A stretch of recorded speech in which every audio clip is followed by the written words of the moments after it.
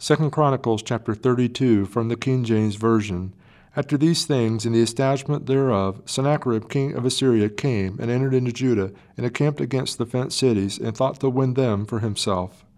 And when Hezekiah saw that Sennacherib was come, and that he was purposed to fight against Jerusalem, he took counsel with his princes and his mighty men to stop the waters of the fountains that were without the city, and they did help him.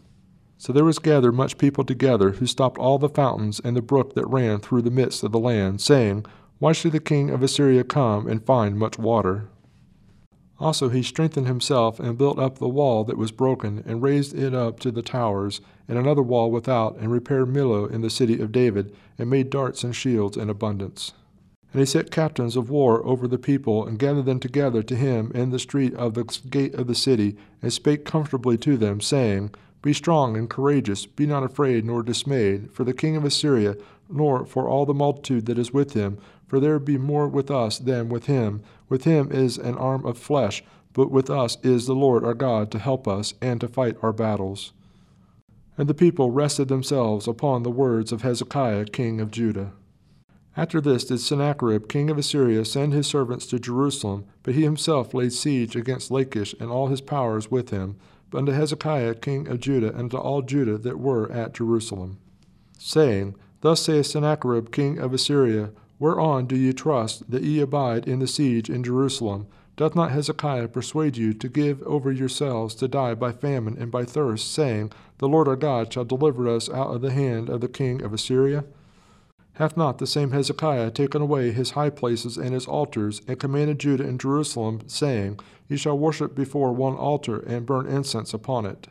Know ye not what I and my fathers have done unto all the people of other lands? Were the gods of the nations of those lands any ways able to deliver their lands out of my hand? Who was there amongst all the gods of those nations that my fathers utterly destroyed, that could deliver his people out of mine hand, that your God should be able to deliver you out of mine hand? Now therefore let not Hezekiah deceive you, nor persuade you on this manner, neither yet believe him, for no God of any nation or kingdom was able to deliver his people out of mine hand, and out of the hand of my fathers. How much less shall your God deliver you out of mine hand? And his servant spake yet more against the Lord God, and against his servant Hezekiah. He wrote also letters to rail on the Lord God of Israel, and to speak against him, saying, As the gods of the nations of other lands have not delivered their people out of mine hand, so shall not the God of Hezekiah deliver his people out of my hand. Then they cried with a loud voice in the Jews' speech unto the people of Jerusalem that were on the wall, to affright them and to trouble them, that they might take the city. And they spake against the God of Jerusalem, us against the gods of the people of the earth, that were the work of the hands of man. And for this cause Hezekiah the king and the prophet Isaiah the son of Amoz prayed and cried to heaven.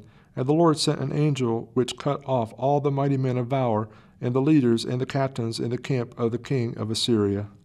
So he returned with shame of face to his own land, and when he was come into the house of his God, they came forth of his own bowels, slew him there with the sword. Thus the Lord saved Hezekiah and the inhabitants of Jerusalem from the hand of Sennacherib the king of Assyria, and from the hand of all other, and guided them on every side. And many brought gifts unto the Lord to Jerusalem, and presents to Hezekiah king of Judah, so that he was magnified in the sight of all nations from thenceforth. In those days Hezekiah was sick to the death, and prayed unto the Lord, and he spake unto him, and he gave him a sign. But Hezekiah rendered not again according to the benefit done unto him, for his heart was lifted up. Therefore there was wrath upon him, and upon Judah and Jerusalem. Notwithstanding, Hezekiah humbled himself for the pride of his heart, both he and the inhabitants of Jerusalem, so that the wrath of the Lord came not upon them in the days of Hezekiah. And Hezekiah had exceeding much riches and honor, and he made himself treasuries for silver, and for gold, and for precious stones, and for spices, and for shields, and for all manner of pleasant jewels, storehouses also for the increase of corn, and wine, and oil, and stalls for all manner of beasts, and coats for flocks. Moreover, he provided him cities and possessions of flocks and herds in abundance, for God had given him substance very much. The same Hezekiah also stopped the upper watercourses of Gihon, and brought it straight down to the west side of the city of David, and Hezekiah prospered in all his works. Howbeit in the business of the ambassadors of the princes of Babylon, who sent unto him to inquire of the wonder that was done in the land, God left him, to try him, that he might know all that was in his heart.